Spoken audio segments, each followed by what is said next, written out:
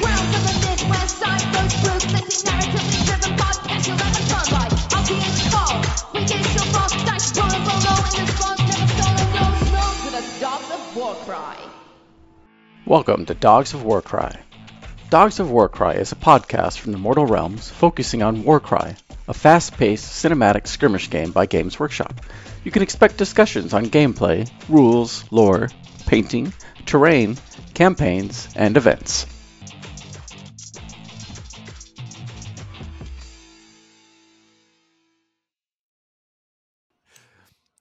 Welcome to Dogs of Warcry. In Episode 8 of Season 4, we will be talking about all the various resources available for Warcry and what you can find within them. My name is Josh, and answering the call with me this week is a full panel of characters. We have Paven, Eric, and our newest member, Vint. How are you all doing? Yay! We're all here. Very good. Very happy to be here. Absolutely. And Paven? Yep. Yeah, nice. Nice. Family still good? Yeah, family all healthy, all hanging tight, waiting on our newest member to join. Could be any day now. Could be even in the middle of this podcast. We'll see. Awesome. And are you sure you've got the what is it? Man, I'm messing up this joke from the get-go. I was going to make a joke about you having enough victory conditions or whatever to add another member to your war band, but it's ruined. I've been away too long. It's not coming right off the tongue, but we're all looking forward to hearing about your new one when it comes. For sure. This podcast will be the first to know. You hear that, everybody? We'll have a special. Wait, no. Anyway, special edition from the ER. Well, I'm like, quick Mom, you didn't listen to the podcast? Live from the Maternity Ward. If the cover of the podcast next episode is blue or pink, it will reveal the gender of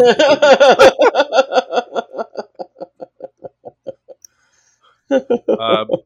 Not to mention, we also have obviously Vint has been on the show for a number of episodes recently, and we've asked him to join full time. Well, meaning whenever he feels like it.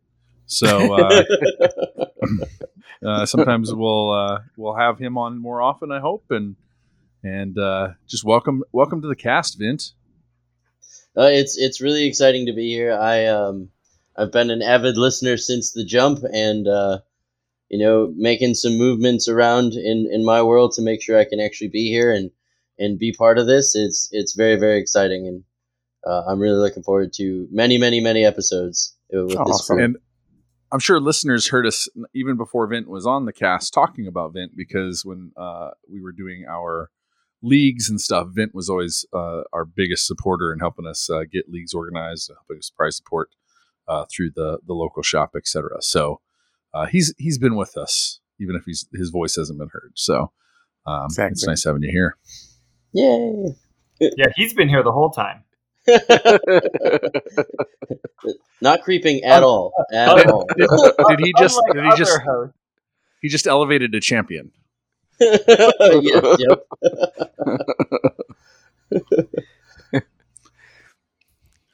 All right. Does that mean is the lull in the conversation mean I should move us to the next segment? We're ready for the Forge. Yeah. Cool, okay, Here we go. Forge of Mithraxis. What do we got hot coming out of the hot off the anvil? Josh, why don't you kick us off?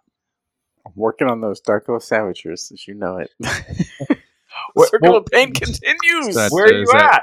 Is that 85%? It's good. It's good. They're all base coated and got their first oil washes. So I got to do a couple more oil washes, and then I'll be doing the highlighting, blending, and then finishing up the bases. So yeah, they're getting closer.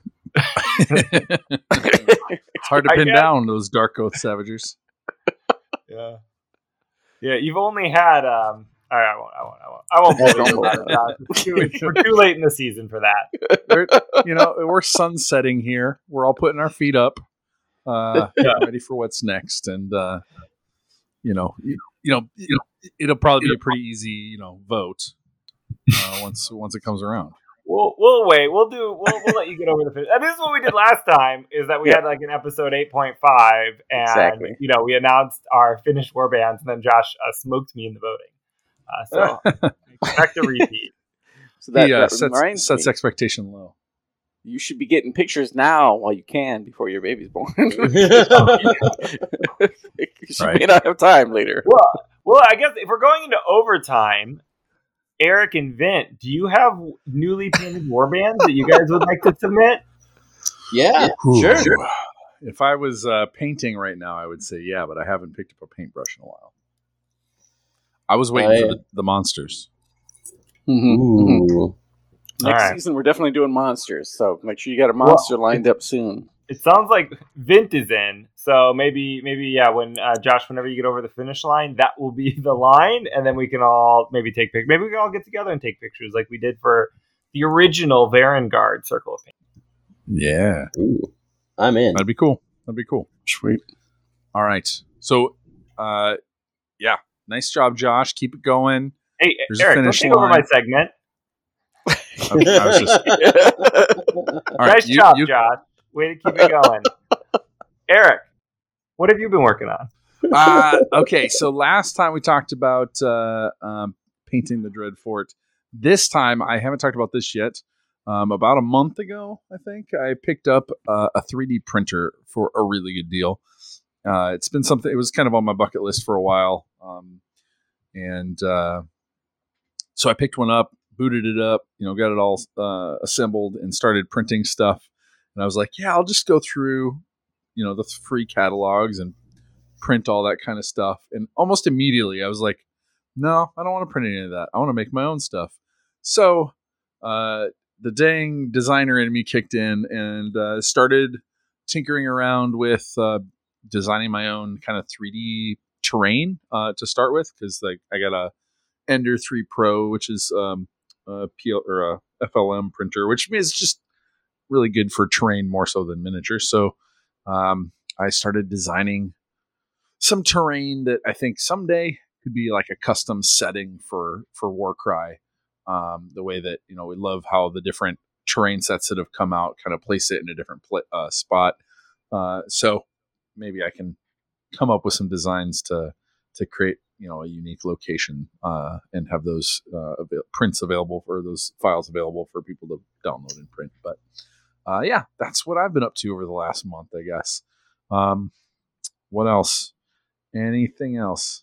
I suppose just kind of imagining what my warband for on the 22nd of this month, we're doing an event. Josh and Vint are hosting their Shadows of Malice. So they're hosting that locally. So I got to decide on a warband for that. So I've just kind of been in thoughts about a warband, but nothing too dramatic there. Awesome. Maybe season 5 will announce our new Dogs of Warcry branded Kickstarter. With all the custom terrain. Nice. All right, I don't want to spit out. Vint, what have you been working on? As the new guy, I was like, wait, are we doing that? I've been working on some Zeech Arcanites. I think I'm going to be pushing into the next group of warbands to punch with and play around with, because I've been trying to figure out what kind of monster would be fun. And so I've got some ideas, and I've also been working on my Spire Tyrants. They've been a passion project put aside for way, way, way too long, and I'm really glad to kind of round back to them and get them finished up. So they're close. I did some different stuff with skin tones I've not tried before, and it turned out pretty solid. So I'm very excited to get those done, but those are what's on the painting block this week. You know what might motivate you? Is if you did some of those pit fighting scenarios. Oh, very true. Very true. Super in for that. All right. Now, I'll round us off. So I've been a medium productive kind of last few weeks. I finished a couple Eldar Warlocks that came out with the new Eldar release. I don't paint a lot of 40K, but I do paint some Eldar. So those guys are 98% done. I'm just, the flock is is drawing on their bases currently right now. I also picked up Elathane's Soul Raid, the Underworld's warband, so I can play some Underworlds because that scene is popping off in Madison. And I'm getting a little jelly about it. So I picked up that warband, and I have a very surely a very mediocre deck ready to go. But also they are usable in Warcry, and so I might be busting out my Idoneth Deepkin warband and use all those Underworld rules. So that's pretty cool. Those I've just kind of started to work on them. Got some base coats done. And then Forever on the Crucible of the Dreadhold continues. I did make a breakthrough. I talked about I ordered a random bronze primer, just hoping it would work, and I really like it. It worked out. It's like a kind of a dark bronze. It's a cheap house paint, but it gives me a base to work on. Speeds up things incredibly. It was definitely the right choice, and Sweet. I have pretty meaningful progress on one of the towers and the gate and another wall section. I didn't quite have the heart to batch out everything I had, so there's still some stuff back in my closet, but I can see it. I can see finishing, which is really great. So nice. Awesome. Yeah. Very cool. But that's it. That's all I got. That's a lot. I believe in you. Thanks, Eric. I want to one day. I think what keeps me going is one day us assembling all of our Madison Dreadholds into one magnificent and horrifying and oddly fitting together super Chaos Castle, and then playing a huge game of Warcry on it. Oh yeah, big old siege battles. Headline on the news that night: Madison nerds self-sacrifice in a strange ritual as we've all impaled ourselves on a bunch of terrain. Spiky bits. Corn does not care with the blood flow. Yeah. Fun. News at 11. All right. Let's move on. All right. Next, Path to Glory. And unfortunately, I've had no Warcry games in recently. But how about the rest of you?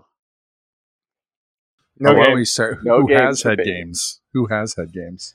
I've gotten a couple games in against some Seraphon. I wanted to kick the dust off the Spire Tyrants, and they performed adequately. I had forgotten how they played, so getting to see how they work was really, really cool to kind of relearn. Mm-hmm. Went 1-1. Those pterodons are fast, man. Yeah. Oh wow. So, yeah, and they hit hard. Yeah. Oh yeah. Yep. We had added some taller terrain features as well. So we had 2 that were over 7 inches tall, and lattice work to kind of build like a weird kind of maze to get up there. And cool. It was neat. Nobody fell off though, much to my sadness. There was nobody getting yeeted off the top. And that is from the top rope kind of thing. That is one of my favorite parts of Warcry. So nobody got yeeted into lava. Although somebody died, and you always got to roll, and they fell in afterwards. So it was okay. Nice. I feel like when you have taller terrain, you should almost just have a rule that anytime anybody moves, they have to roll to see if they fall off. Then you just more fun. We had the rules from Catacombs on the lattice work, where if you stood on these like weird rickety boards between pillars, and you fell, you'd fall and take, depending on the height, it was if you were at the top level, it was 2d6. If you were at the bottom level, it was the intermediate level, it was 1d6. Nice. So it was fun. It was goofy. We were practicing some objective play because that was new for who I was playing with, and that was a lot of fun because they've been having a hard time with their pterodon, and then they found out they could grab a treasure token and then just be nowhere. Yeah, yeah, and it was pretty good. Yeah, different warbands, different scenarios make a huge difference. Oh yeah, absolutely. It's awesome. All right, no games here. I think we tried to play some games, but I got sick, and then Josh got sick, and busy and all that kind of stuff. So hopefully we'll get some games in before the event on the 22nd. Otherwise, I'm going to be real rusty. We can plan for it. But who knows? All right. That's everybody. Should we move on to the Visions of Madness? All right. A lot of exciting news coming at us from the visions that the gods are giving us. Warhammer Fest happened a week before this recording.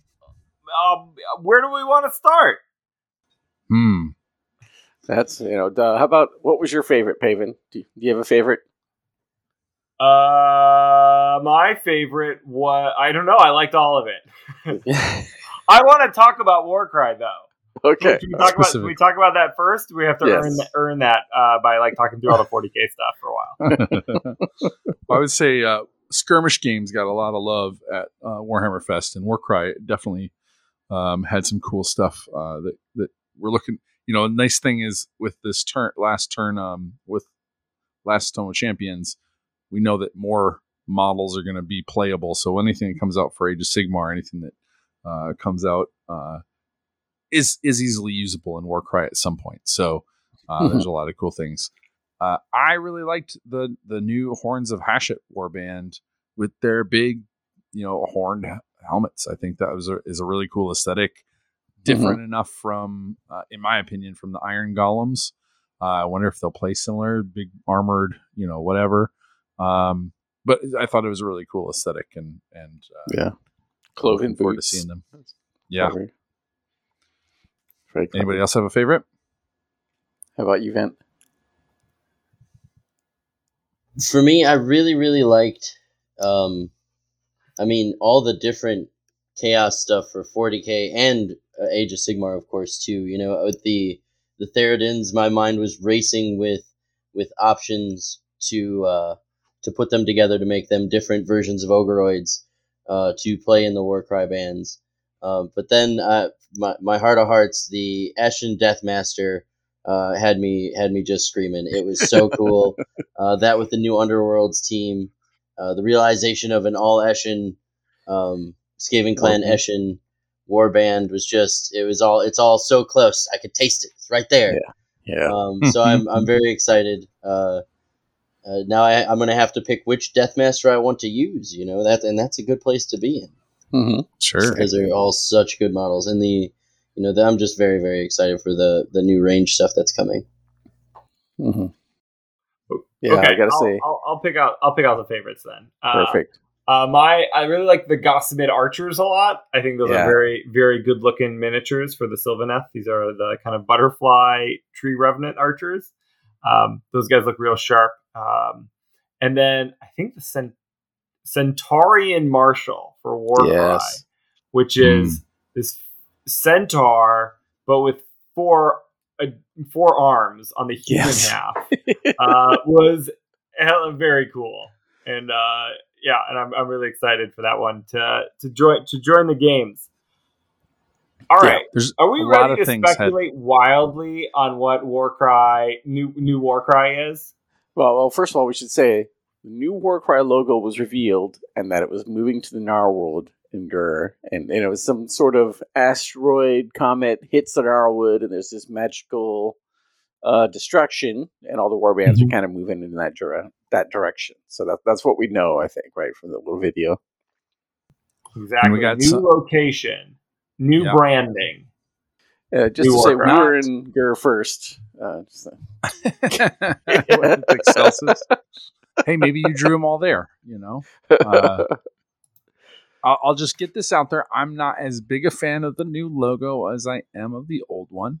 But that's the last you're going to hear me say about it.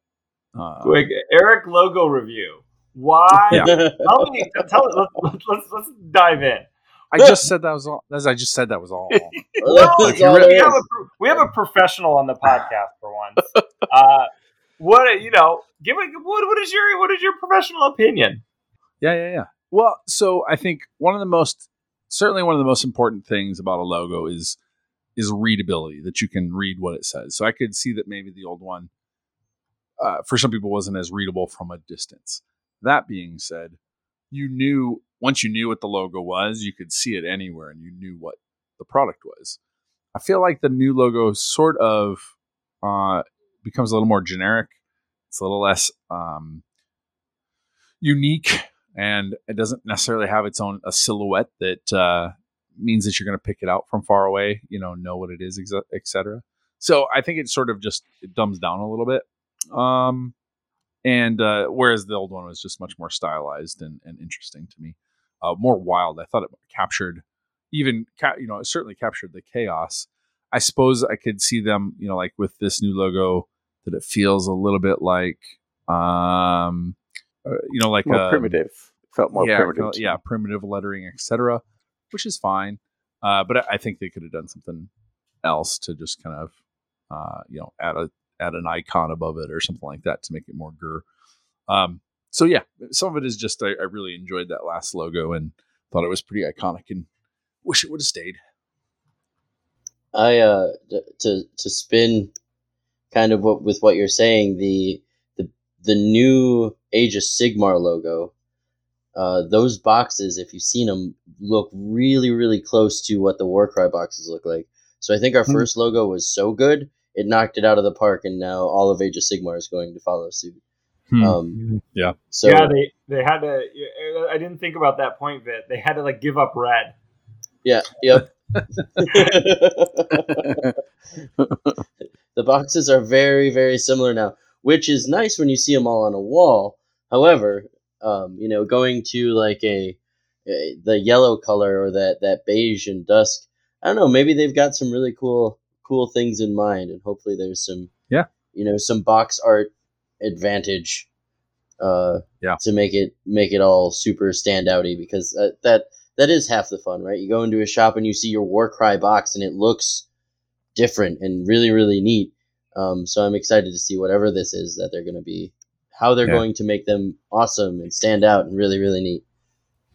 I will say, I'm glad they're going to Gur the same way that Age of Sigmar and Thondia and all this kind of stuff. So it's pretty cool that we're all moving there together, regardless of which game you play. I know, Underworld's left Gur, didn't they? Or are they still in Gur? Yeah, Underworld is ahead. Underworld, I don't know ahead. They're just somewhere else. They've already left Gur and they're in Ulgu.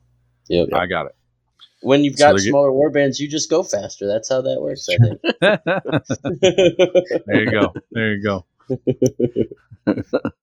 Okay, what do you guys? Let's get. Okay, so that's where we are, what we know more or less. What do you think we're gonna see in this? What do you want to see? And let's start from a miniature narrative perspective, and maybe we can talk about rules later. Yeah. Well, I would like to see. I know that there's a lot of Beasts of Chaos lovers, and there's at least one Beasts of Chaos Underworld's warband. I think there's two, aren't there? Just one. Just one. I think that would be a really good space for Gur to go, is to get a warband that's from Beasts of Chaos and unique models and that sort of stuff. I know, and we've got. Do we have one Beast of Chaos and one Beast Man in the various armies? Spire Tyrants. Yeah. Yep. So I think that'd be a cool place to go. And then in terms of every time they come out with a new box, there's new terrain. I would love to see some natural terrain, some woods and we've already. I hope it's not just like the woods, the three trees that the Wildwoods Sylvaneth use, but I hope there's new platforms and that sort of stuff that are more wood themed. I think that would be pretty cool. How about you guys? I kind of was in the same boat. I was like, man, the new Thondia Realmscape set. That set is really, really neat. And right away when I saw the shrine that they have with the waterfall on it, I thought right to myself that it would be great to throw somebody off the top of it. Right? How do I put this into my Warcry games? Because this is so cool. And then I got to thinking that, man, more of this would be cool. What if the monster's skull, the giant long area skeleton, if you tripped over that, do you get do you wake it up and all of a sudden there's a Kronspire monster chasing you around, But yeah, some very Gur themed things. And there's a lot of stuff in the new Thondia book that they talk about new monsters and new dangerous things that just exist in Gur. So seeing more of that come through in the setting would just be so neat, and having the terrain, really echo that would just be chef's kiss. Perfect. Yeah, be more interactive, like Catacombs, sort of. Mm-hmm. Yeah, I would. Yeah, going off that, like it'd be really cool to see like carnivorous terrain or carnivorous plants, and so the terrain is fighting you while you're fighting the other warband. That would be really cool. My vote is always for, when it comes to warbands, though, not like doing an Age of Sigmar army in a warband, but just giving me something weird and like its own thing, like something that wouldn't work as a full army, or like doesn't think that way, but it's just like a ramshackle group of idiots. I got you. I got one for you. See that. Well, first of all, obviously, people were really hoping for Chaos Dwarves, so eventually we should get those. But, I don't think it's happening right away. But what I thought would be really cool was, based on all the recent lore, from Age of Sigmar and the Thondia book, is if we had one of those Aware Beast warband, where it's the people and the races are, in partial change or changed all the way. So, they don't look like typical beastmen. Maybe some of them do, but some of them are like half beast, half human, half beast, half dwarf. And they got different traits, they could even have some, even the Stormcast are changing in some of those. So that would be kind of cool to have a mixed creature warband. And not have them just be goat people. Exactly. Some lion beasts and some hyena beasts and different stuff like that. That's a cool idea. Yeah, that would be kind of living into the setting as it is, and explain how they got into that particular area right away. There was a story early on where the Stormcast, I think it was the Vindicators, were chasing some orcs or chasing something into Gur, and there was a fort, and depending on the moon, this well would change, and if you drank from it, it would turn you into a beast of some sort. So something like that could be cool, like a mechanic where you get too close to the waters of Gur or something like that. Yeah, and I think the other thing would be cool. Well, with all these new Sylvaneth models coming out, they're very Revenant focused, with the Gossamet Archers, the Spite Rider Lancers, Revenant Seekers. Is you can almost have an entire warband of Revenant type models now for Sylvaneth. So it would be kind of cool if they did some sort of spin on that. Yeah. Paven, did you have an alt kind of warband in mind, or hope? I mean, I just want something like new and weird. Like, my favorite release they did was Spire Tyrants versus Shadowstalkers in Catacombs. Because I mean, all the miniatures were really strong and really great, but like we had never seen Shadowstalkers before, and they really like inspired the imagination for like who are these elves? Like, what are shadow demons? Like, what are they doing there? And I thought that was really cool, and I hope they do more of that. Like, warbands that ask more questions than give us answers. So I don't really know. I don't know. We'll know what that is. Yeah. Mm-hmm. But but the other answer is like a Cities of Sigmar warband, like an alliance cool. of humans and elves, and just like trying to just grind it out. I think that'd be really dope. A mixed bag, and maybe a few more models than normal, because you gotta change it up a bit, or a few more weapon swaps. Yeah, dope. And of course the surprise reveal at Warhammer Fest, that long-term project of new Cities of Sigmar models, I think got people pretty hyped. Yeah. What that means, what they'll look like, who knows? But definitely gets the imagination going. Yeah, I'm pretty excited. That's going to be neat. Yeah, it feels like what they've done so far is sort of not just been a stopgap, because I think that they've put some really good lore into the different Seeds of Hope cities, and from Anvilgard to Excelsis, etc., and Hammerhall. Like, there's good lore there, and there's some uniqueness there, but it seems like they're digging in deeper, and they're going to really pull out some more stuff. And I hope I like that they're kind of teasing that out, and I hope we see a little bit of it as they go. Yeah. Can't wait. All right. We can't talk about the future we gotta talk about Circle of Paint challenge. Oh yeah, the Circle of Paint. I think we've talked about this in the hobby section, but Josh, where are you at? What's the plan? We did. Yeah, no, so we're rocking and rolling. Should be wrapping it up. So as we think about when we'll have our 8.5, we will definitely get some pictures out to everybody for voting. And as we mentioned earlier, our preview, we will be doing monsters for this next Dogs of Warcry season. So it should be quite interesting what mix we get. All right. Yeah, I'm still done with my You didn't accidentally take paint off? They might have. All right, so for our victory condition, in this episode we're going to talk about the various books and articles available for Warcry and summarize what you can get out of them so you know whether you want to pick them up. Absolutely. Excellent. In the past, we've tried to create some episodes where we kind of just go over some of the stuff that's out there so that if you're curious, you haven't caught up with everything like me, and you're still wondering what some of these have in these books because you haven't looked at them yet. This is the episode for you. If you want to share it with a friend who's kind of curious about what the different books are, etc., this might be a good guide. As we kind of was hinted at Warhammer Fest, that the new Warcry logo and location could indicate a new set, like a 2.0 or something like that. We don't really know, so we don't want this to come off as you definitely need to buy these or whatever. But if you are looking to pick up Warcry in its current iteration, here's some things and might help you decide what you want to pick up, or maybe things that you didn't know was there and you want to complete your collection. We'll help you learn what those things are. So why don't we get it kicked off with the 2019 release of the core rulebook, and I wanna just kind of go around the horn and get your kind of nostalgic memory.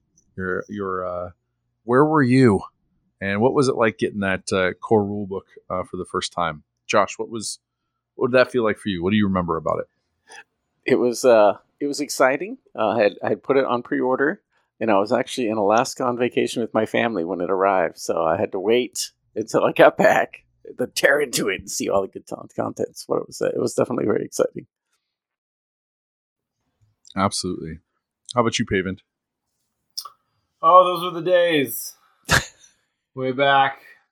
We were young men.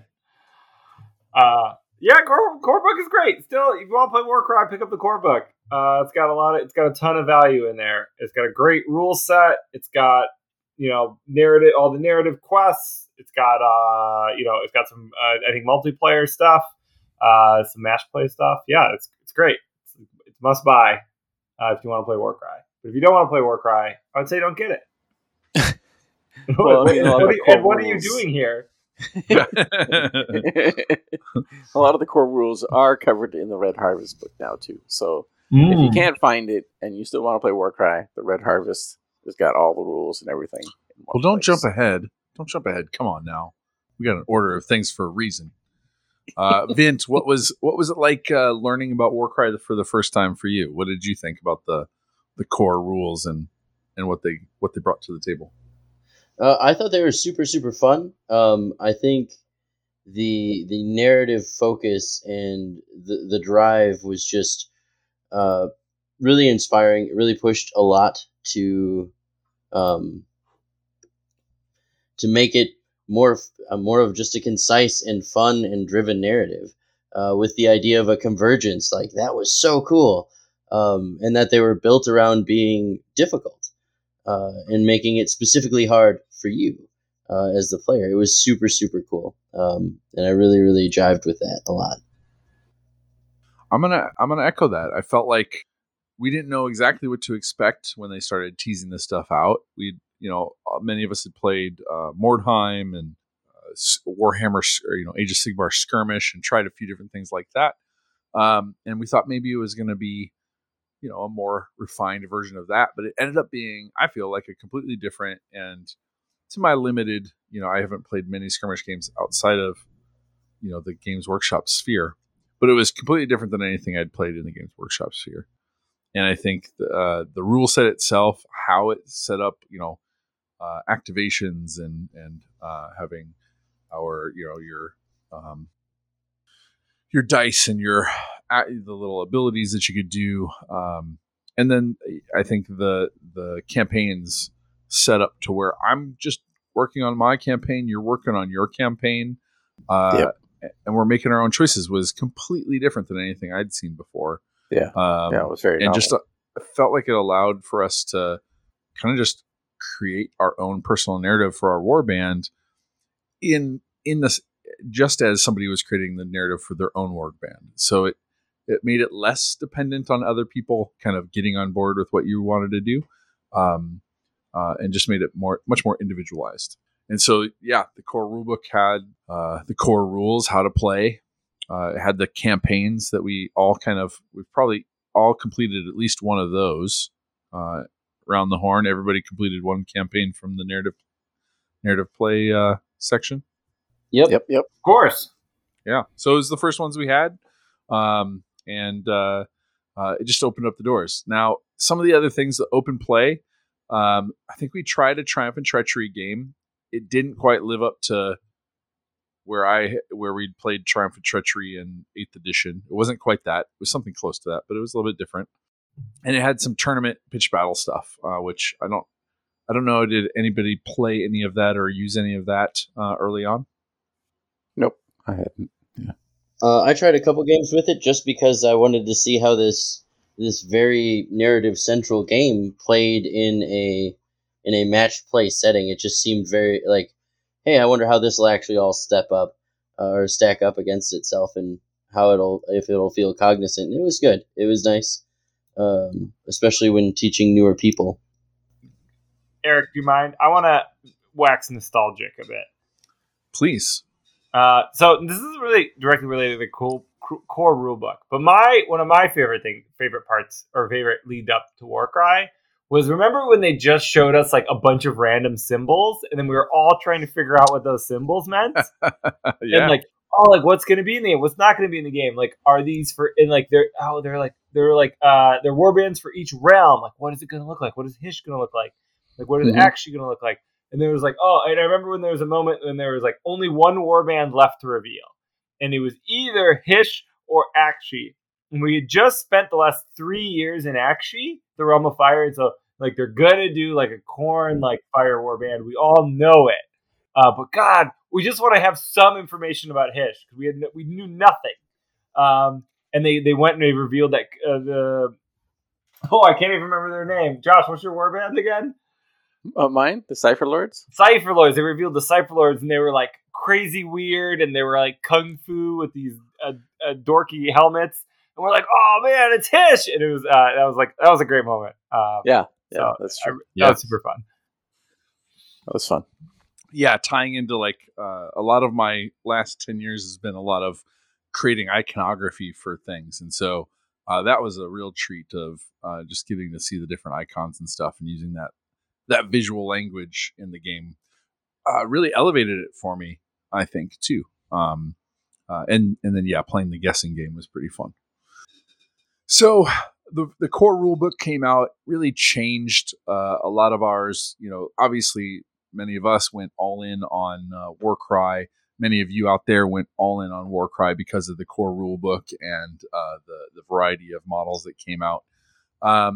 Quickly after that, maybe a month or two after that, they came out with some more material in White Dwarf number 446 for narrative play. And this was called Arena of Blood. And this was set up as a campaign event. What did you guys think of that? Did anybody get a chance to play that or kind of experience that? In aspects, and I'll just throw out there that this is September 2019, because I think back then the White Dwarf was still using month and year. But I've taken components of this particular campaign event and used it for some of our league events, in terms of like, you can have up to 5 models of 600 points value, for each player. So I've taken aspects of it, and it looks like a really fun rule set, where you you're kind of playing to the crowd, and you get fame, and the crowd does random events, kind of thing. Yeah, it looks like a lot of fun to try, but we have not yet done it as a campaign event ourselves. Any other thoughts on kind of this? I thought it was pretty cool that the White Dwarf started creating or publishing content for Warcry, so you could get a few new ideas, or somebody in the design studio could come up with a new way of playing it, and they could just publish it this way. Any other thoughts on the value of the White Dwarf number 446? Nope. All right. Where do we go next, Vince? What came out? After that came out Monsters and Mercenaries. Oh, yeah. And that was a huge book. That was a big deal. Yeah. Being able to add monsters, being able to add more than just your beasts to your group. Instead of just thralls, you had all sorts of awesome things you could add. What did it mean to you, Eric? I remember you were through the moon when that came out. Yeah, I think not only it went from the small scale to the really big. Like, of course, you want your warband to go out and fight monsters or that sort of thing. Like, that's really cool. And I really loved the challenge battles where you needed to go out and actually fight the monster in order to like subdue it and break it and like get it to be able to join your warband. Now, I've still yet to play that because I haven't decided what monster I want to bring into my my warband, and I'm hoping for some new cool monsters to come out soon. But yeah, I thought that was a fantastic kind of not a way to just go and add a monster. I'm going to grab this monster and put it in my warband, but create some way of feeling like you've earned it. So I really liked that from a narrative perspective. How about you guys? Yeah, no, I think it was awesome. Especially, they added fated quests, which, were, anybody could play them, which was really nice. And, they made the exalted command traits, so they're a little bit different than what you could get in your normal quests. But like you said, just the addition of challenge battles as a concept and fated quests as a concept were, just expanded all the narrative possibilities. And it was really awesome, besides the fact that you could have monsters and allies. Yeah, my favorite part of this was, besides that you can take the whole Gobapalooza in your warband, was that it was easy. It made it like open up the possibilities to tell like narrative stories or to theme your warband more specifically. Like you could add any like representative from any of the Chaos Gods to your individual Chaos warband and make it kind of seem like maybe they were trending in that direction. I think that was something maybe, Eric, you explored with your Dogs of Warcry warband. Where you started adding, they were already like kind of corn tinted, and then they like a slaughter priest joined the warband, and that like solidified that theme. Yeah. No, I liked that a lot too, and being able to add something with just, and they did a really good job, I thought, of just adding like a smidge more power or a smidge more versatility to a warband, not feeling too overpowered or too much. Even the monsters, like it felt like it was a big chunk.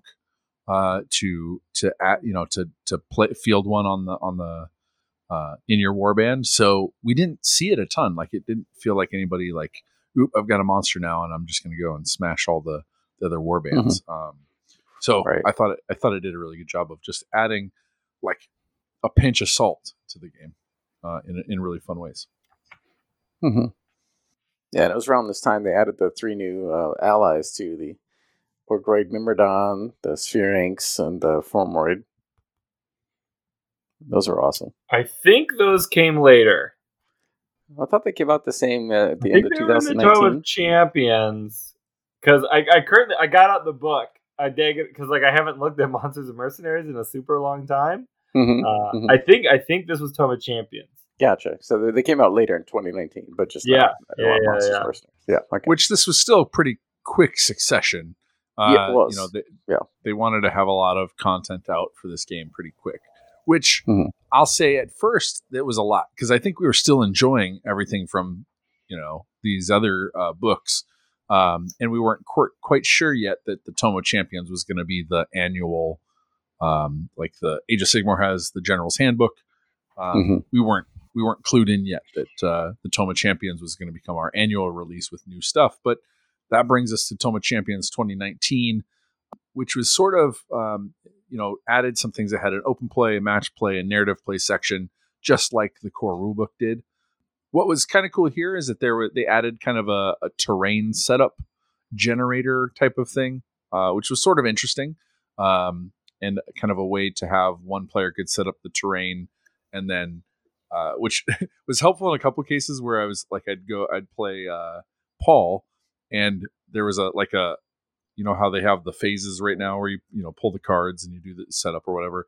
This added a phase where one person could set up the terrain, and then the other person got to kind of pick some of the other things. So he had the terrain ready when I got there, ready to play, and that was kind of fun. But then we also had kind of expanded on some other things. Paven, what stood out to you from Toma Champions 2019? Oh, it's the Trial of Champions. Oh yeah, heck yeah. We were always we loved Warcry. We loved how easy it was to play. But now that we had like a few campaigns under our belts, I was looking for something a little bit more crunchy. And Trial of Champions gave that additional crunch, not making it feel like you were playing spreadsheets the war game, but just a little bit more color you could add to your war bands, like taking over territories that did things, and having more injuries for your warband as they slowly limped along and became more and more disfigured and disabled as they fought their way through the 8 points. So I was a big fan of Trial of Champions. I think I only played Trial of Champions unless I was doing a learning game from there on out. Yeah, sure. Yeah, likewise. Yep. No, that added a lot, and so I think of these first 3 books were pretty great kind of additions to each other. Like they rounded out the resources that we had, and it seemed like there was just every single one of these was adding a ton to the landscape in that first year. Anything else you guys want to say about Toma Champions 2019? It was a pretty great addition. Yeah, I love the addition of the new roaming beasts. In the core book we had chaos beasts, but this one added wild cave creatures and restless undead as additional roaming beast options, which just expanded again the theme that you could have in your games and your narrative. It's a nice touch, for sure.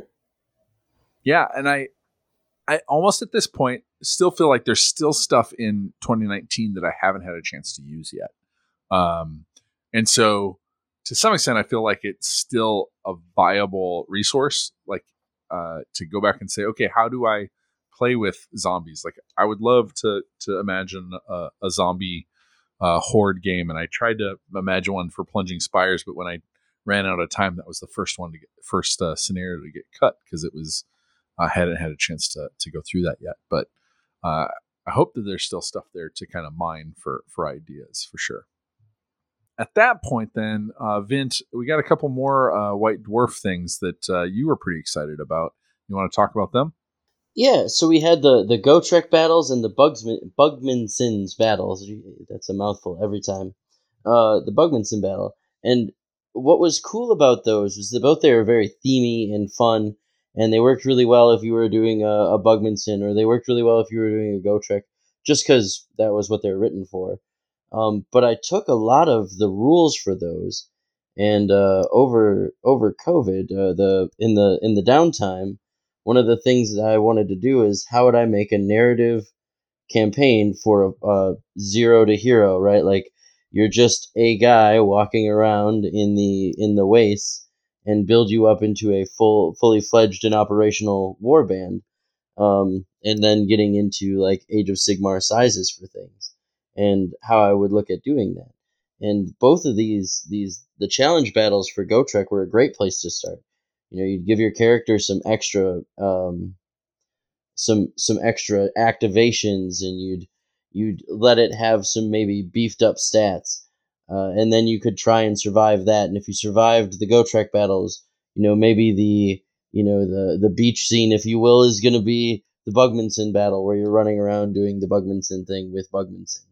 And then at the bar, you pick up your warband, and then you're starting to play regular Warcry games and run through your convergence as normal. And they're just really, really neat to have your the one man army feel for your narrative and for your gameplay experience, and those are just the way it should be. It was just a lot of fun running through those systems and those two. That's a really cool concept of like taking like even a pre-campaign like a prologue campaign for your hero, your leader, being able to run them through like some solo challenges or something like that, or them and their champion, their right hand person. That would be what you bring up seems like would be a really good added flavor to a narrative, to help flesh them out, give them some challenges and obstacles that they've already faced before they pull their warband together. Absolutely, and it gives them exactly that. It gives them some character, right? When you're playing Dungeons and Dragons, you don't start out at level 16 and know all the tricks and have a huge crew of followers behind you and all this renown and all this fame. You start at level 1 where the most angry mosquito can end your whole world. And I kind of wanted that feel of mortality when I was playing those missions, but still feel heroic. And they did such a good job with the Gotrek one that when you play it, your character feels heroic. And then the rest of the time, you feel like he's kind of on his laurels once you get into, your warband and Warcry, and it felt really smooth and transition worked really well. So nice, it's awesome, cool. All right, then we had a bit of a 90-degree turn, and maybe a 90-degree turn down with the Catacombs release. Paven, I know this was a big favorite of yours. And Vint as well. Do you guys want to? Did something stand out to you as in terms of what advanced Warcry along with this release? Yeah, I would love to. Catacombs was really awesome in that it advanced the narrative of Warcry. We didn't even think there was much of an overarching Warcry narrative, but it advanced the narrative of Warcry. It advanced the narrative of Age of Sigmar, which the events of Catacombs led quickly into Broken Realms Morathi. It introduced a new part of the 8 points, which is underground, and the concept of Varanite. It gave us new rules, which I think were an improvement on the original rules. I think I prefer dungeon battles to regular Warcry once I started playing them. They were super fun. 2 new warbands, Canaanite Shadowstalkers, dope. Signs of the Flame, hella dope. I think my 2 favorite Warcry warbands. And what else? And it was the only thing I'll say is I think I don't want to complain at all. It's great. It was great. You can complain. I'm interested in what about Catacombs, like the non-elevation you like better than elevation? I think the games played felt like a more kind of fairer way. It felt like in original Warcry, there were some situations where it felt like you just didn't have a shot. Whether like, this group is going to come in on turn 3 and then the game ends on turn 3, and so they're not going to go anywhere. And just kind of the board being flatter and more walls, and all of the games lasting 5 turns really made it feel like everybody could mix it up. So I thought those games. Yeah, the reserve rules, making sure anybody could show up anywhere on the board was kind of cool. Yeah, it made sure like everybody showed up in the action, as opposed to possibly on the far end of the board where it didn't matter. So I thought that was like those were good game innovations. Nice. How about you, Vint? I know that you like the Catacombs a lot. Was it just about kicking people in the lava, or what else? I mean, I could give you a really big flowery response about how, the feel of a dungeon and the twists were all amazing. Be that your fighters might just get straight up snatched, right? Like just grabbed because they're out by themselves hiding. Like in the weird horror feels it had to it, especially. Some places scary as the 8 points where things are really scary. Varanthax's Maw, scary places in the world. And even there, this still has a feel of horror. I could say all of those things. But realistically, it's all about the fact that your guys can get thrown into lava. You know, like I can't tell you how many times me and Josh played where I think I just lost like half my team because we walked across a rickety bridge, you know, or I played, there's a new player and he was playing skeletons. He had like a necromancer with a whole mess of skeletons. And I was like, oh, this should be fun. And he stopped my rat ogres on the bridges and would just move his skeletons around the front of the bridge while I was locked up to try and get them to knock him into the water, into the lava. And I was like, look at this guy, these skeletons, and you'd kill him because rat ogres are tough. And then another one steps onto the bridge half an inch at a time, still out of engagement range. You know, bridge is weakened. Am I going to run away? I got to kill his leader. He's right across the way. So it got, you know, the dynamic and the fun, like the just clean fun of having your characters just die. You know, just here's my 30 wound rat ogre in the drink. Like here's my leader. He has tripped on 72 traps this game and somehow managed to stay alive long enough to step on this thing. Now that he's about to grab the treasure and win the game, he steps on the wrong bridge, shatters in the drink.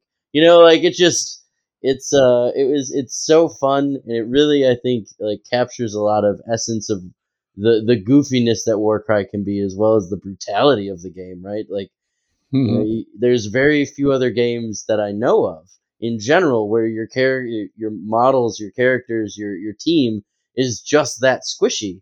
Like, it doesn't matter how big and tough you are, lava kills you, dude. You know, like great equalizer, lava is. Yeah. Right.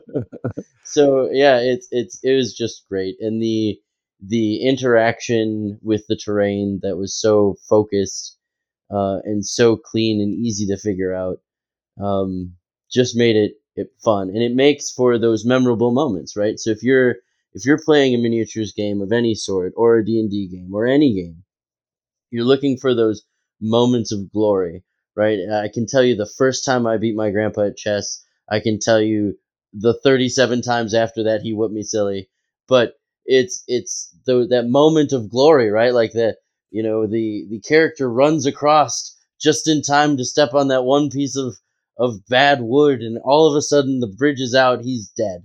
And I could, Josh and I have played those games. We could talk about those things, and you have those memories and you take them with you forever. And like, that's just such a powerful thing that a game can do. And so with the addition of those rules, like, yes, a lot of it is just kick a fool in the lava, because that's so cool. Oh, just the tactical challenge. Yeah. Warcry definitely introduced the importance of terrain. And I think the opposite, or Paven, you talked about how like height or verticality adds some different advantages for different warbands, which isn't your favorite, but it plays completely different, right? And so I think Catacombs, the first game I got to play with Paven, my little planesrunners went over, tapped on the bridge, like just 1 foot on the bridge, like stomped on it real quick and ran away to see if they could just weaken it, right? Those sorts of things just change the mood of the game, change the tempo of the game, and I think it's really cool that they were able to add something. It's the same game, but just change some terrain, change the board, some obstacles, and it feels like a different game. And I think that's a testament to the Warcry design. Anything else anybody has for this one, for the Catacombs? Some praise or some criticism?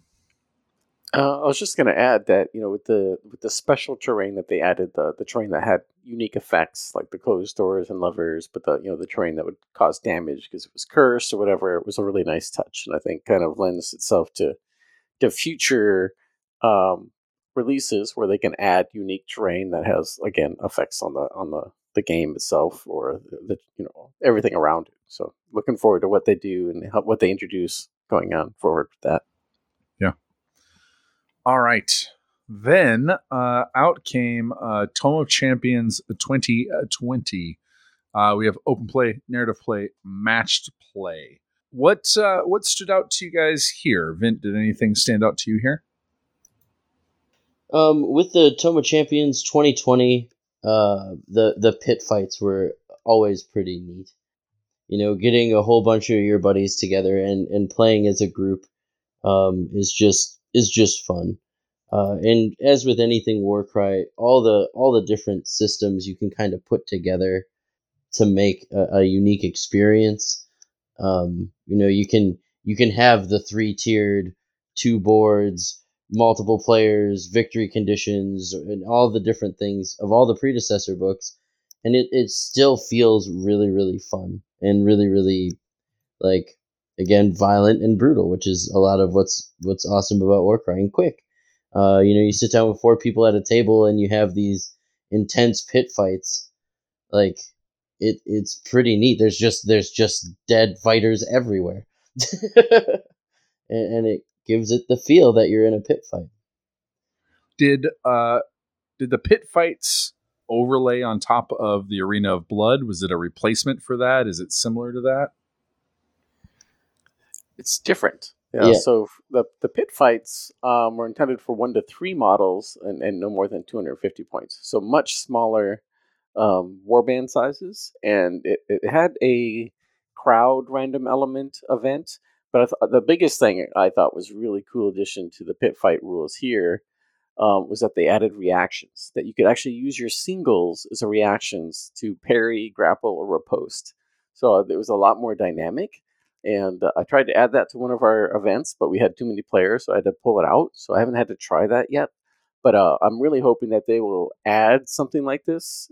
Whatever the new version of Warcry, the evolution, adding some abilities for singles like this would be really cool. Yeah, I think there's the Hidden Agendas was nice out of that one too. The Sother Core campaign was good.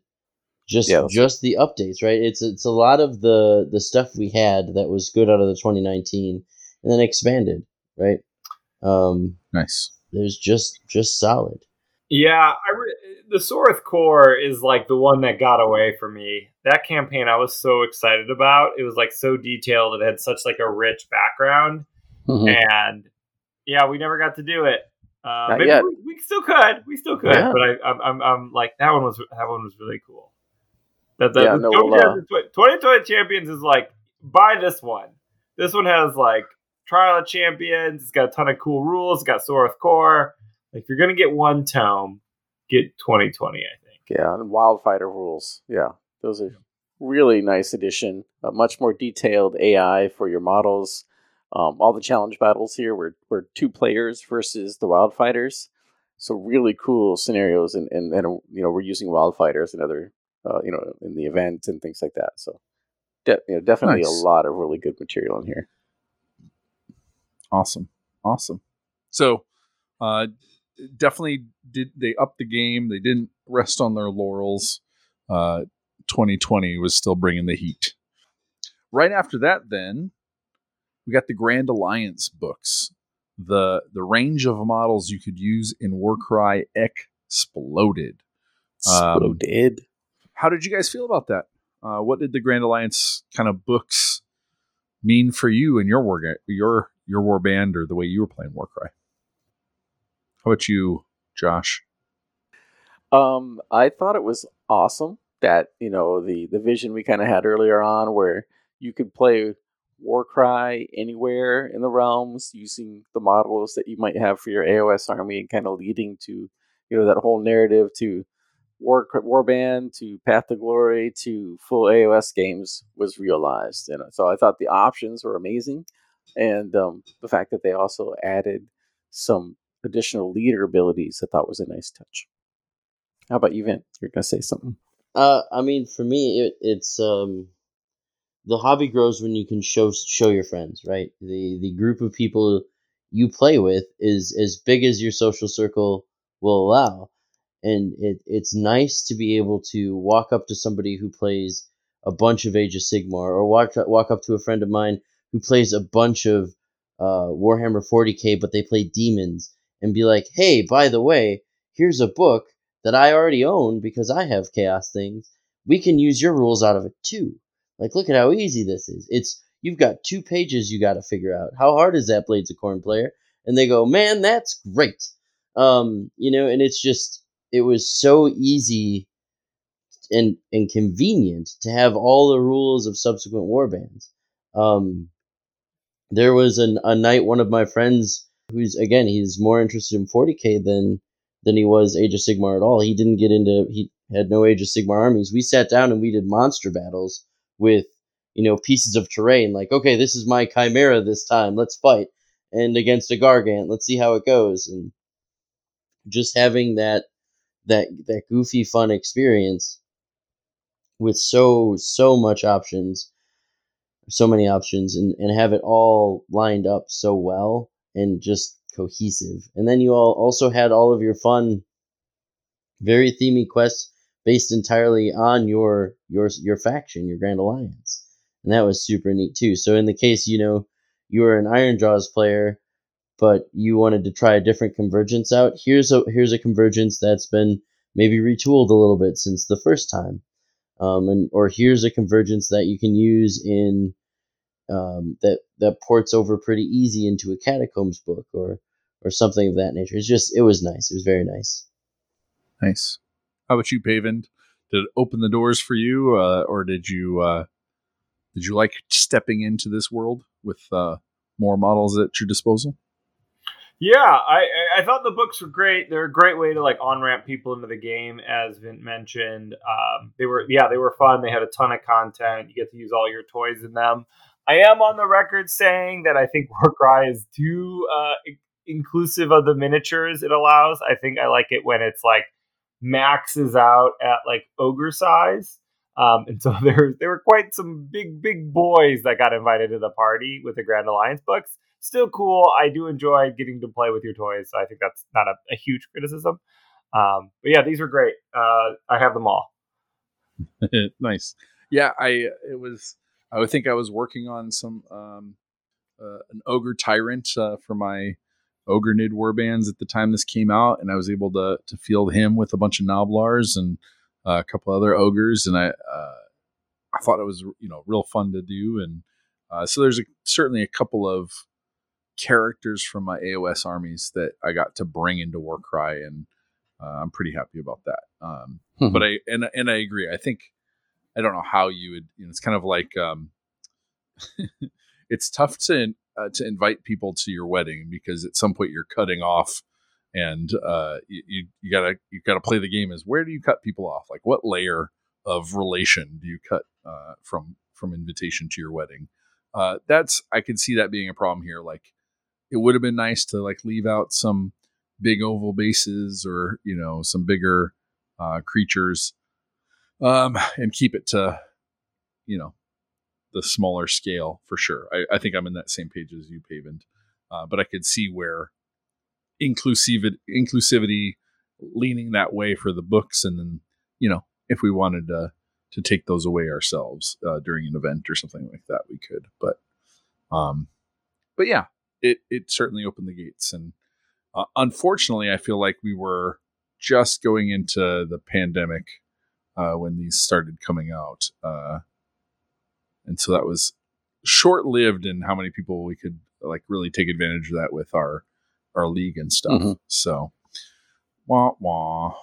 Hopefully, though, when we start league back up, these will be a good resource for that, as long as they're still viable. So, definitely. Vint, do you want to walk us into the next release? Well, the next release is going to be Red Harvest. Oh, yeah. And Red Harvest saw the Tarantulas Brood and our Darko Savagers, Josh knows a thing or two about, coming into the front with some of the craziest terrain that I think has been out for a game for a long time. It is. Did any of you guys ever play Mousetrap as a kid? Yeah. It looks like Mousetrap, and when you flip on the switch and all your characters die, it's Mousetrap. Yes, that is absolutely what happens. Varanite is caustic stuff. Does a body good, So with Red Harvest, again, Paven, I know you're a big fan of the lore expanding and seeing the broader picture. It really does that in this one too. What do you think, Paven? Yeah. I mean, I think I haven't played any Red Harvest games, so that's embarrassing.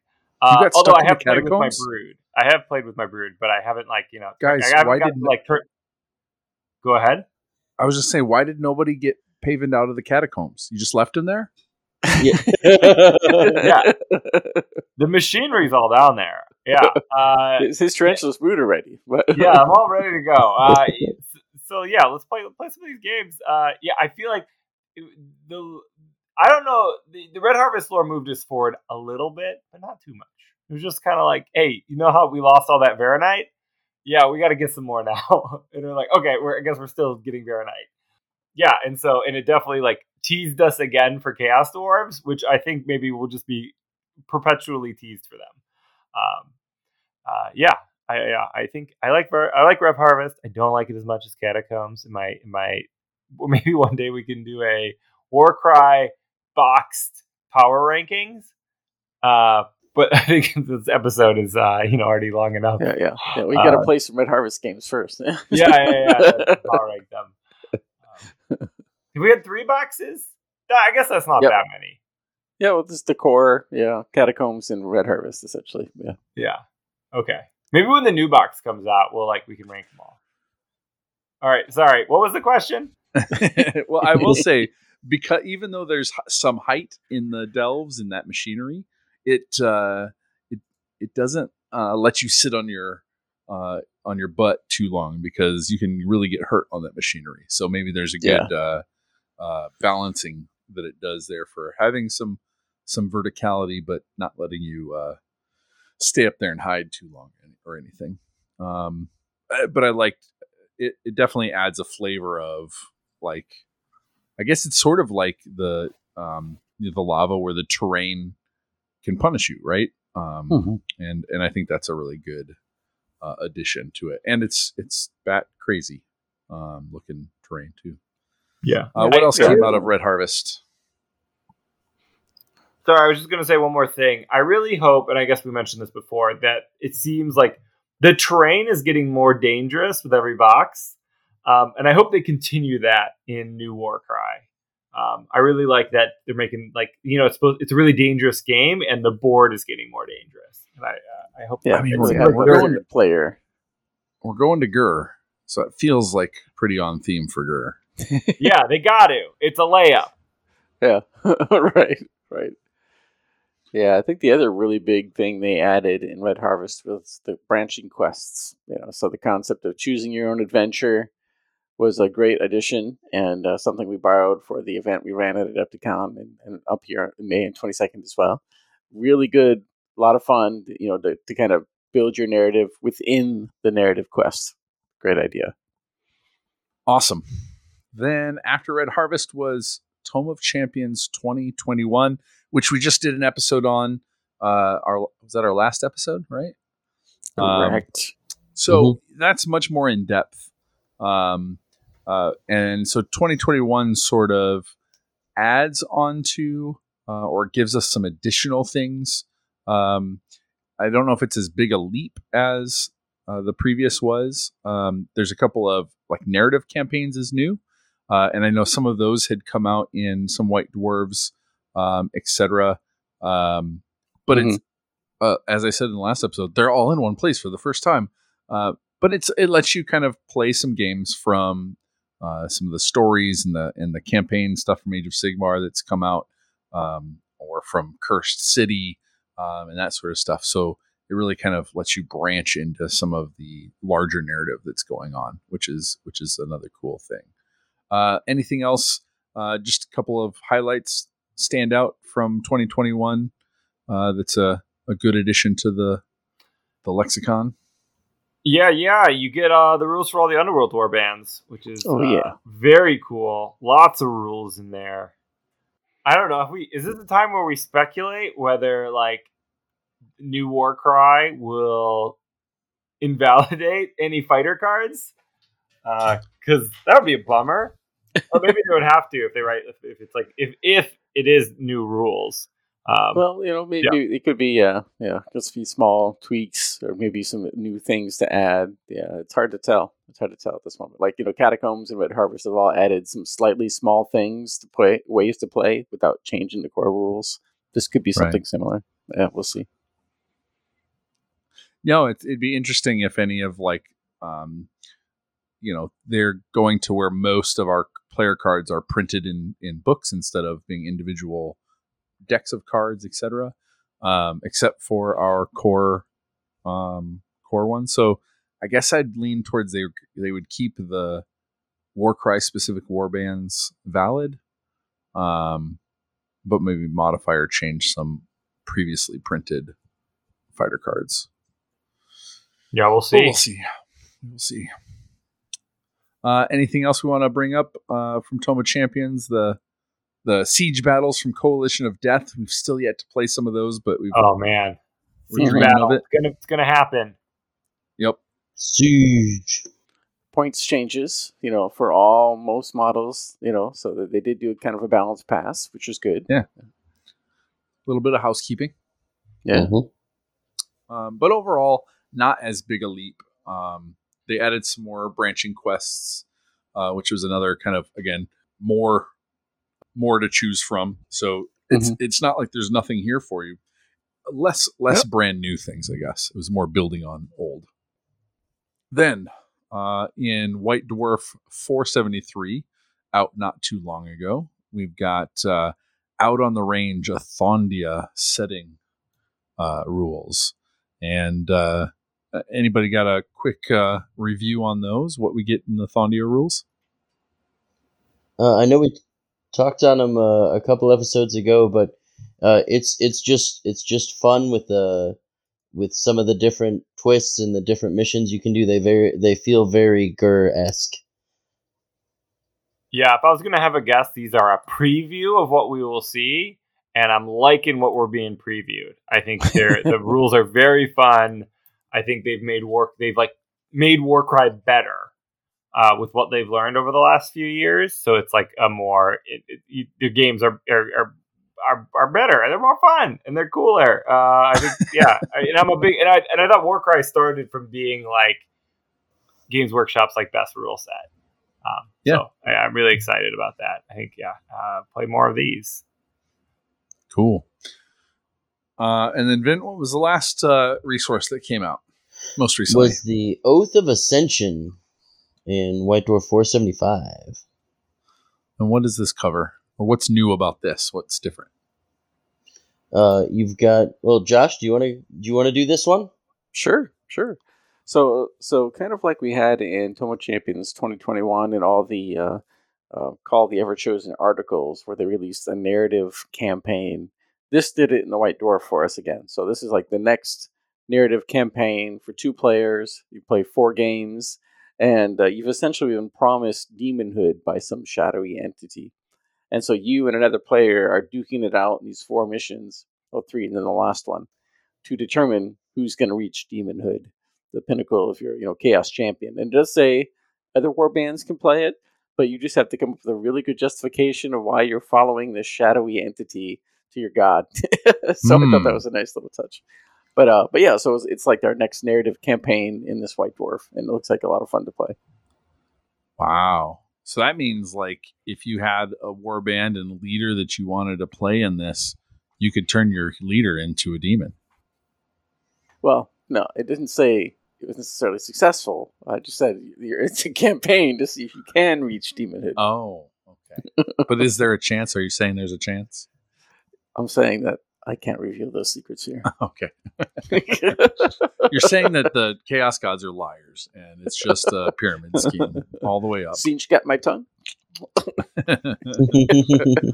And so that sort of wraps up all of the officially published resources that have come out for Warcry since its debut in 2019. That puts us, we're coming up on our 3-year anniversary, correct? Yeah. Man. Yeah, to kind of follow that up, there are some good resources out there that kind of cover some of these topics that we've covered. There's a website called Age of Miniatures where the individual supports a lot of Warcry stuff, but he's put together a searchable Excel sheet-like document that details which books and White Dwarfs contain, fated quests, branching quests, the narrative quests, so you can easily search for, what am I looking for, what faction, where is it? So highly, they did a great job. And I did take that information and I added some additional White Dwarf articles that were not covered in there, and we will share that on our Discord once we release this podcast. So that will be available for you, as well as some additional Warcry topics and which White Dwarf articles they're in and what pages. Because there were, of course, a lot of different discussions about the creation of Warcry, how to make Warband your own, even turns into how do you make your Chaos Waste bases, and so we kind of documented those and which White Dwarfs those are in, so you could find them. Nice. Josh, how do people join our Discord? Well, if you hop on to mortalrealms.com/Discord. So that's a great place to go. We got lots of great information, and of course, we will always ask for questions for our podcast coming up, which leads us to our listener questions. What a great segue. Now, segue. we've got a wide variety of questions here, and of course, people have lots of questions about what we think about coming up, and what other information and resources are available. So the first one, PM Zig Price asks, are there any outstanding White Dwarf articles or campaigns that haven't been featured in a Tome of Champion or other source book? And there are, so as I mentioned, Age of Miniatures and our document will kind of detail some of those, and we've touched on some of them, like 474 had a new rules for Fire Slayers and Idoneth Deepkin, as well as a new campaign quest for them. There was an older White Dwarf that had a new campaign quest for the Spire Tyrants. So there are some additional items in those White Dwarfs, and those will be detailed in the documents we will share. Vince, you want to tackle the next? They also exist on Warhammer Community, I believe, too. Correct. Yep. So you can find some of them on Warhammer Community if you just do some quick searching. Darth Alec asked, is there too much content spread too thinly? Man, I wish there was more content all the time. It is great. And part of the reason Warcry is so awesome is because there's not this is exactly what every Spire Tyrant in the universe has done. It gives you a lot of room to write your own narrative. So I don't think it's too thin. We could always use more, in fact. And I don't think it's too little. All right. So, has Warcry become a bit hard to grasp and get into? Another question from Darth Alec. And I don't think it's very difficult to get into as far as understanding the crunch and how the rules work. The game might have some mechanics, but so does any game. I mean, Monopoly has more rules than your Warband and Warcry. So if Monopoly's hard to get into, then I suppose Warcry would be as well. But, you've got a low barrier to entry for dollars, right? Like if you're going to go buy a Warband, you're not spending, Imperial Knight money. You're spending $60, $80 to get, maybe a couple kits to get what you need. And there's always additions to rules, but that's not really going to stop you from playing a game where is my strength higher than your toughness or not. It moves really smooth, and sometimes it feels really hard to grasp. And there's a lot of different ways to learn the strength versus toughness thing that make it easier, because it always feels a little foreign. Sometimes you just take the chart and you put it in front of you and you play one game, and it'll just get ingrained because you use it so much every game and in every interaction. Here's, if I may say, is I do think if we're talking about like the Warcry and all the layers that the four of us like to play, I would say that's probably hard to find where all those pieces are. And part of the reason we wanted to create this was because some people are like, well, what do I get? There's a lot of books out. Which ones do I need? But I think the way Warcry works well is I think starting with the core rulebook or wherever you can get the core rules, if Red Harvest is that, or the core rulebook, like just playing the basic Warcry is a great place to start, and then add on as you get more comfortable. I think if you just say, hey, grab the core rulebook and your favorite warband, like that's still the best place to start Warcry, I think. And the fact that those other pieces are in additional products allows, I think, the base Warcry to stay pretty clean, and then you kind of choose how complex you want it to be, and or not to be, right? So, yeah, yes, can be spread out, but not a bad thing. I agree with everything said here. It's probably like the easiest game to get in. You can start with the starter set, which is really good, which is currently like Red Harvest. If you want to like go all in. Otherwise, as Eric, you said, like pick up your warband, preferably a warband that has a Warcry box, because that will get you all the rules. Then for that warband, and then all you need is the core rules. The only downside, and I would like them to be able to fill this gap, is that if you picked up, let's say I'm just on the website, is the Slaanesh warband, and then you picked up the core rulebook, you still wouldn't have a quest for that Slaanesh warband to do. And so you kind of like, you really want to play a quest. You really want to be able to tell that story. I think Warcry like really should be played in that kind of narrative quest sense. And so you would need to pick up an additional publication to get a quest for your warband. Mm-hmm. That's not true for the original 8 Chaos warbands, but if you're going to go beyond that, you have to buy one of the Grand Alliance books to get quests for them. And that's not obvious, I would say. Right. So I think there's room to make it easier, to just make it like a super, like you just need to buy these 1 or 2 things and then you're good to go. Yeah, I want to say something real quick in that, as opposed to the Grand Alliance books where it's like everything's included, I'd really like where they've kind of picked a selection of an army and put it into a box, whether that be for the Stormcast, for the Lumineth, for wherever they've done that. I really like that as a model going forward for like different warband in a box model, right? Yep. Yeah, exactly. Like they're almost there. I just wish they would print one more card with one basic quest on it. That would be like, okay, now you have your warband. This is your quest. Go play some games. Like that would be like the missing piece. Or in the assembly instructions. Mm-hmm. Mm-hmm. Yeah, or just like on the back of all the tokens. Yeah. Just gotta puzzle them together. Awesome. In a cereal box. Invisible ink. And on that note, Wiz Warrior has asked, how should we organize the sprawl of disparate sources of literature so that we don't have to run down the gauntlet of each tome of Champion where we want to find a specific thing? And this goes right back to the Age of Miniatures site and the document we will be providing in our Discord to help you find those things. Yeah. That's a good question. Very relevant. Wiz Warrior's there, so he'll be able to get it. Exactly. I think the answer here one day is, and this is like many years down the line, is when Games Workshop figures out how to do full digital in like a nice platform. Yeah. Like D&D's figured out how to do, and then like all of your Warcry materials will be searchable in a digital format. I think a that's D&D Beyond for Warcry book sprawl. Until then, I'm happy with my books. I'd like them. But I think that's I think the solution. Yeah. Well, one of the things, getting back to Warhammer Fest, that they've been announcing for other systems is that a lot of the rules and things are going to be online now. Mm-hmm. So that's happening, right? You're getting points updates online. That's fantastic.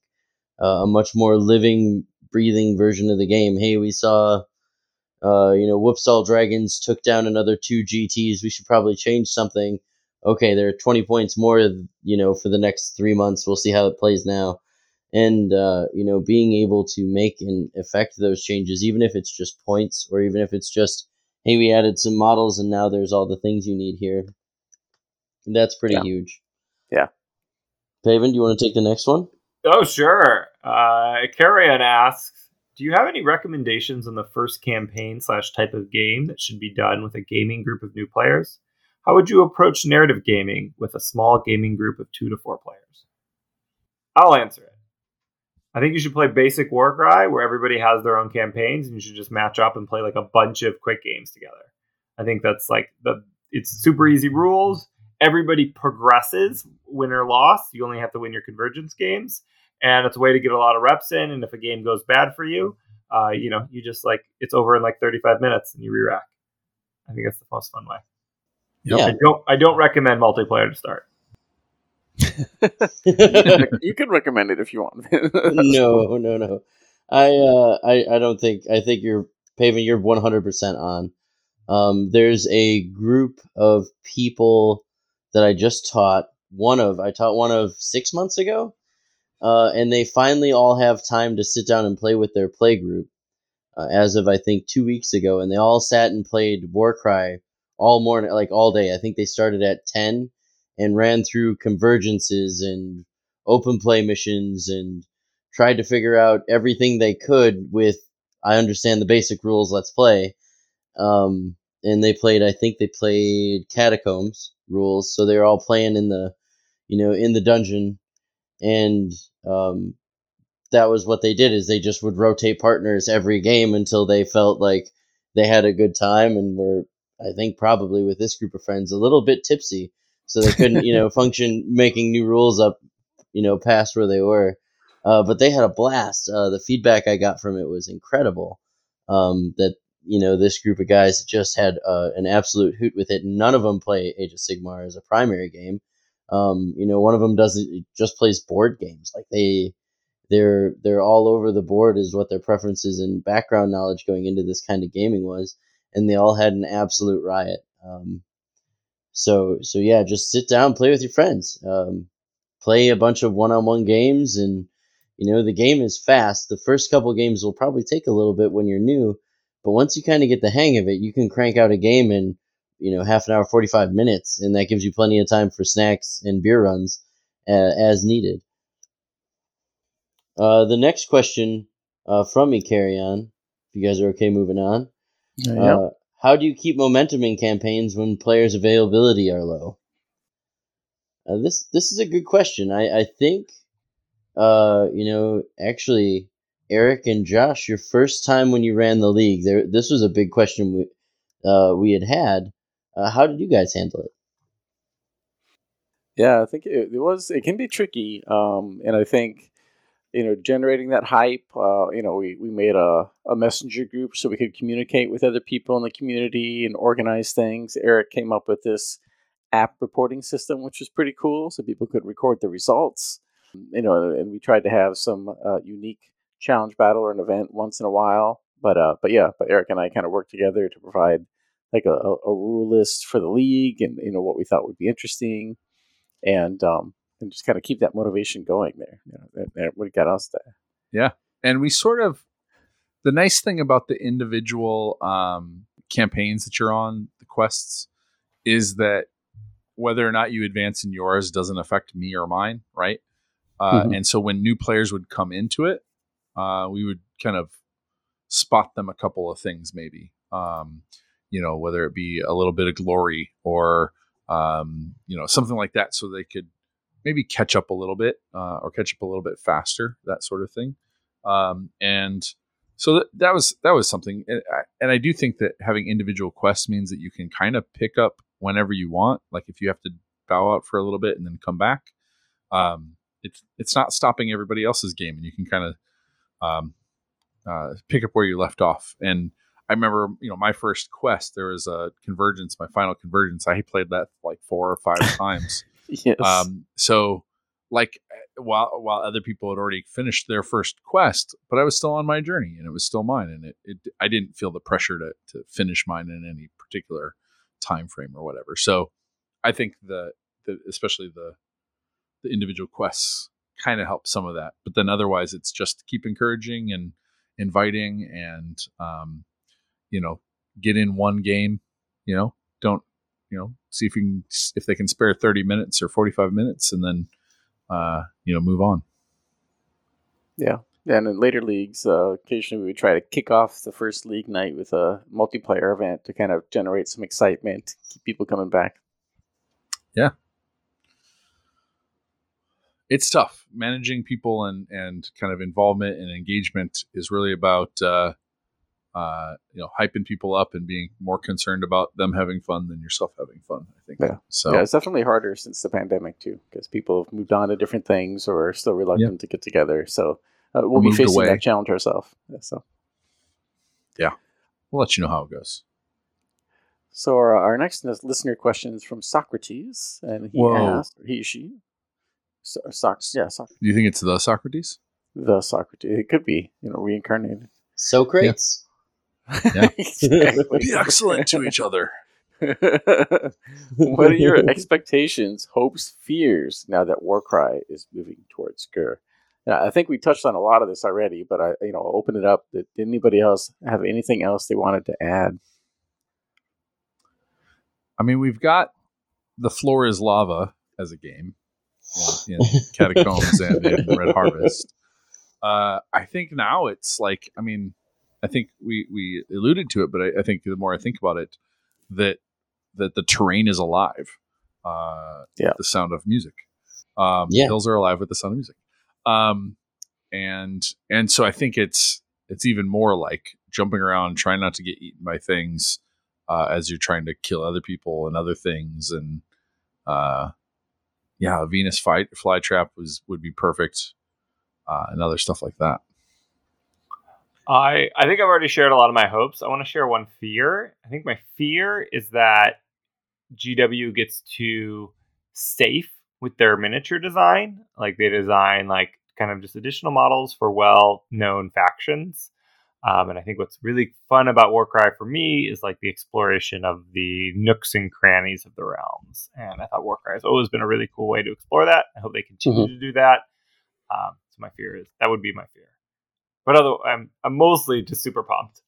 I'll mention one fear that I've seen expressed on different forums, and that fear is that GW will change the rules too much. I think people are really worried. Like I know Kill Team had changed, and apparently I'm not completely familiar with all the rules changes, but there was some changes that people really didn't appreciate, and there are some concerns that they'll change too much because most people think Warcry is in a great place. And again, maybe they'll add some rules, make some minor updates, but they really don't want a huge rule change. So I think that fear is out there that they may do too much. So we'll see. I hear you. I hear that.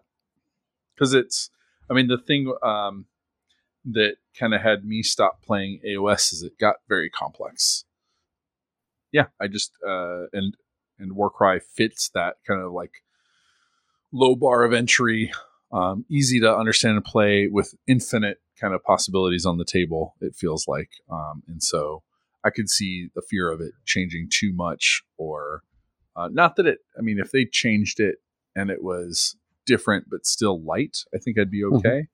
Mm-hmm. But for me, it's mostly that lightness and ease of introduction that I would want to preserve.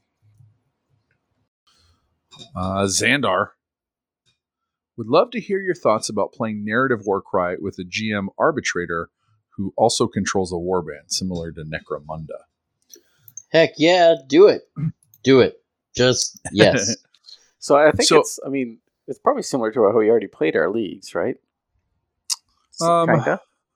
So you had a couple of games or scenarios that you created for multiplayer versus the table. I was running a Renown and Ruin game, which is based off of the Hinterland stuff for a while. And what I'll say is that one versus many is very lopsided. So as the GM, your warband needs to be pretty big to match 2 or 3 other players worth of warbands. And I haven't done this in Warcry, but I think that the back and forth activation probably plays well into it. But I don't think you could. I think you gotta I think the warband size is probably the biggest factor. The same way that in D&D, the rating of the monsters is important, right? How difficult they are, the CR rating or whatever. If it's too low, then it's going to be a walk in the park and not that interesting. If it's too high, then you smash everybody to pieces. So I think you just got to play with that the number of models on the table kind of balance. Well, I think the nice thing about Warcry is I think challenge battles and wildfighters do a lot of this for you.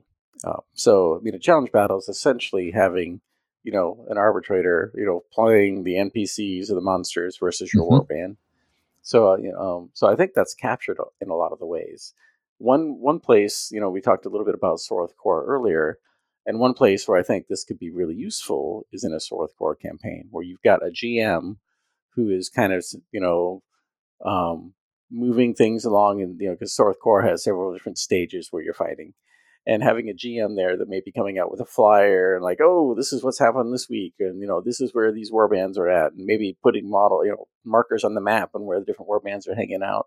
I think that's where a GM arbiter can really come in handy, is if you're having like a news releases or you're doing a map based movement, but kind of visualizing the story and the narrative more so, or if you're creating a unique location, like say in Gur, where the campaign is set there and it's different than a standard narrative campaign, but it's yours is built in, creating that aspect. That I think that's where that would be really useful, and it could be a lot of fun. Yeah, I think things as simple as like zombie missions, or having a herd of simple chaotic beasts that are drawn to the closest thing, or drawn to the lightest painted model.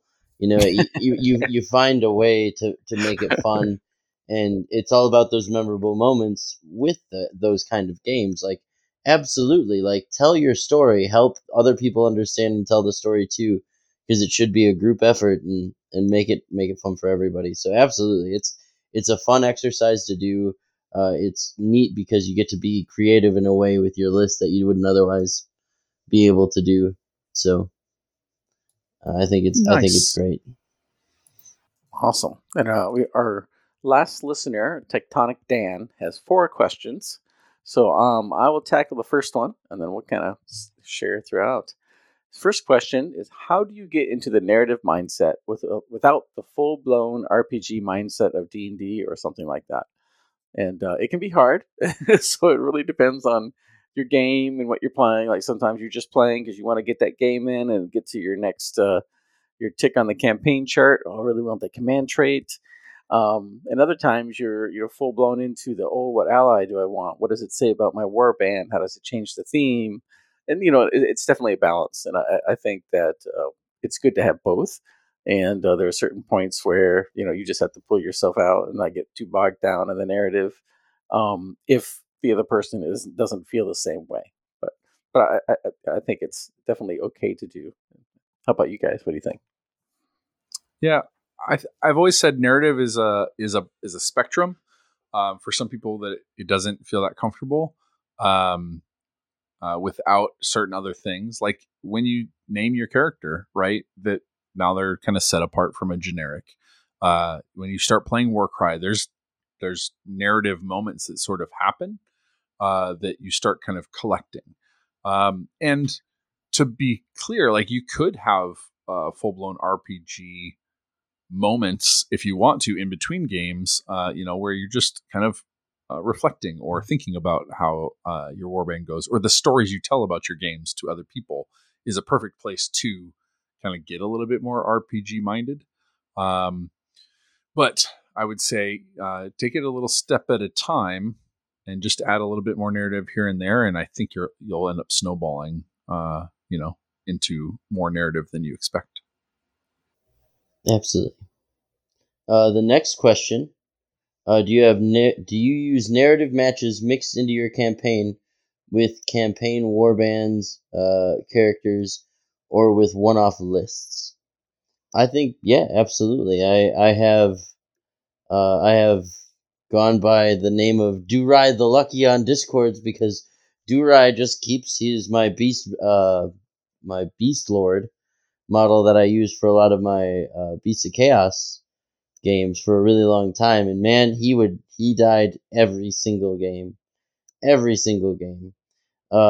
That being said, there was a few of his subordinates that had really great stats, or they had found some destiny in the catacombs, and they had kind of worked through some things, and they all had names on paper, but my focus was on Durai leveling himself into, or building himself into, this great beast lord which was really, really comical that every time he'd do anything, he'd fall over and get knocked down. So it's absolutely, you use your narrative matches. You can use, if I was just doing a pickup game, Durai would come with, because Warcry works that way. It really lends itself to however you'd like to play. And if that means, hey, I've got an hour to hang out with my friend, we're going to play some Warcry. It's going to be great. At the end, I take pictures, we roll some dice, and I tell the story of how I played, Josh, and we only had an hour, so we didn't do our narrative phase at the end.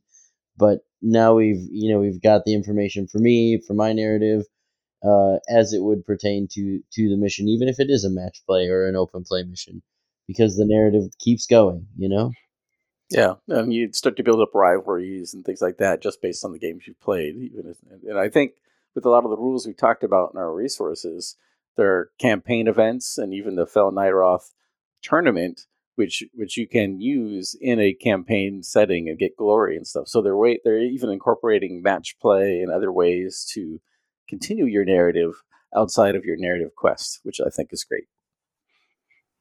I liked when they first introduced the Chaos Knights and a Varangard as like a warband that you could go up against. I thought that was really cool. Yeah, the challenge battle.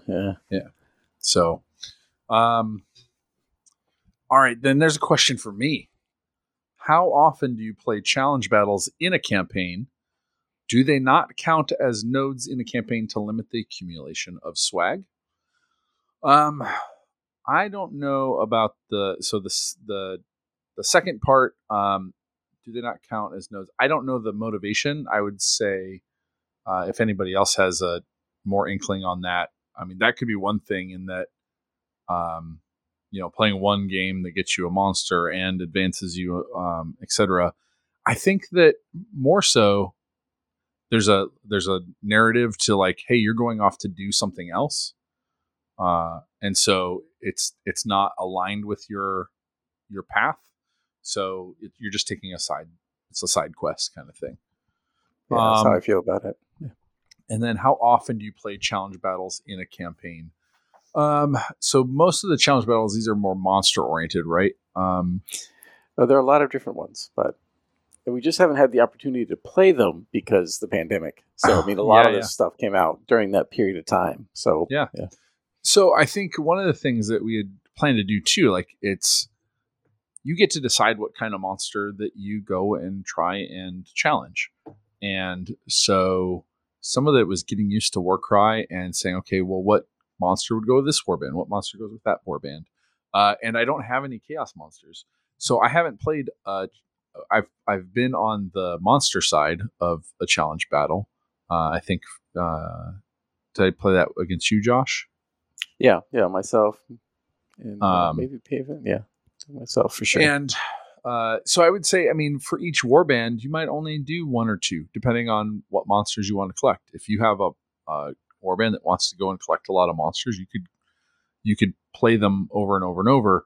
And I think here's the thing: is they're sort of not part of the campaign, so that you can choose to do that anytime and not feel like you're limited. Now you can only have like 2 or 3 monsters in your warband if you want to add them to your warband.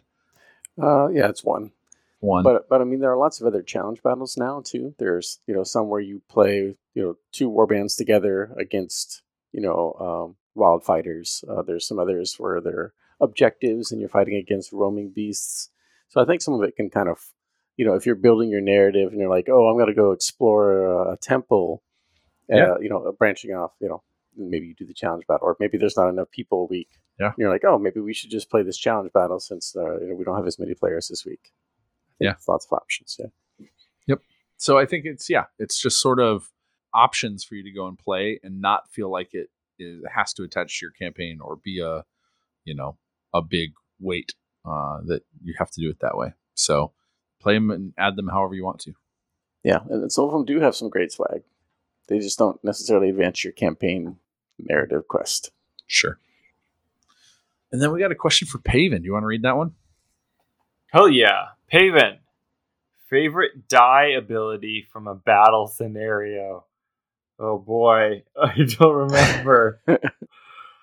All right. How about I've never done it, but I always really liked the visual of push somebody off the edge from Catacombs. I believe it's a triple, and then it's a toughness check against the fighter you are positioned against. And like, oh great, I use for toughness because we've long on this podcast thought toughness was a overvalued stat. But it was great to have like, oh, okay, so my big guy can like go and like push some jabroni into the fire. So that's a good one. I like that one. Mm-hmm. More pushing, more toughness contests in the future. Yeah, more like things you can do that aren't just like move and punch. Yeah, you know, I like that. Like flipping switches and pushing people and I don't know, doing other actions. I don't know. Maybe that was it. Maybe that was the end of list. But yeah, very cool. Yeah, I think the one of the ones I think is fun is in the monster hunting abilities. There's one where you can taunt the monster to attack you, and that it's a great visual. It's like, come attack me, you big giant wolf! Come get this. I ain't scared of nothing. How about you, Vint or Eric? You guys have any ideas there? I too like the push mechanic.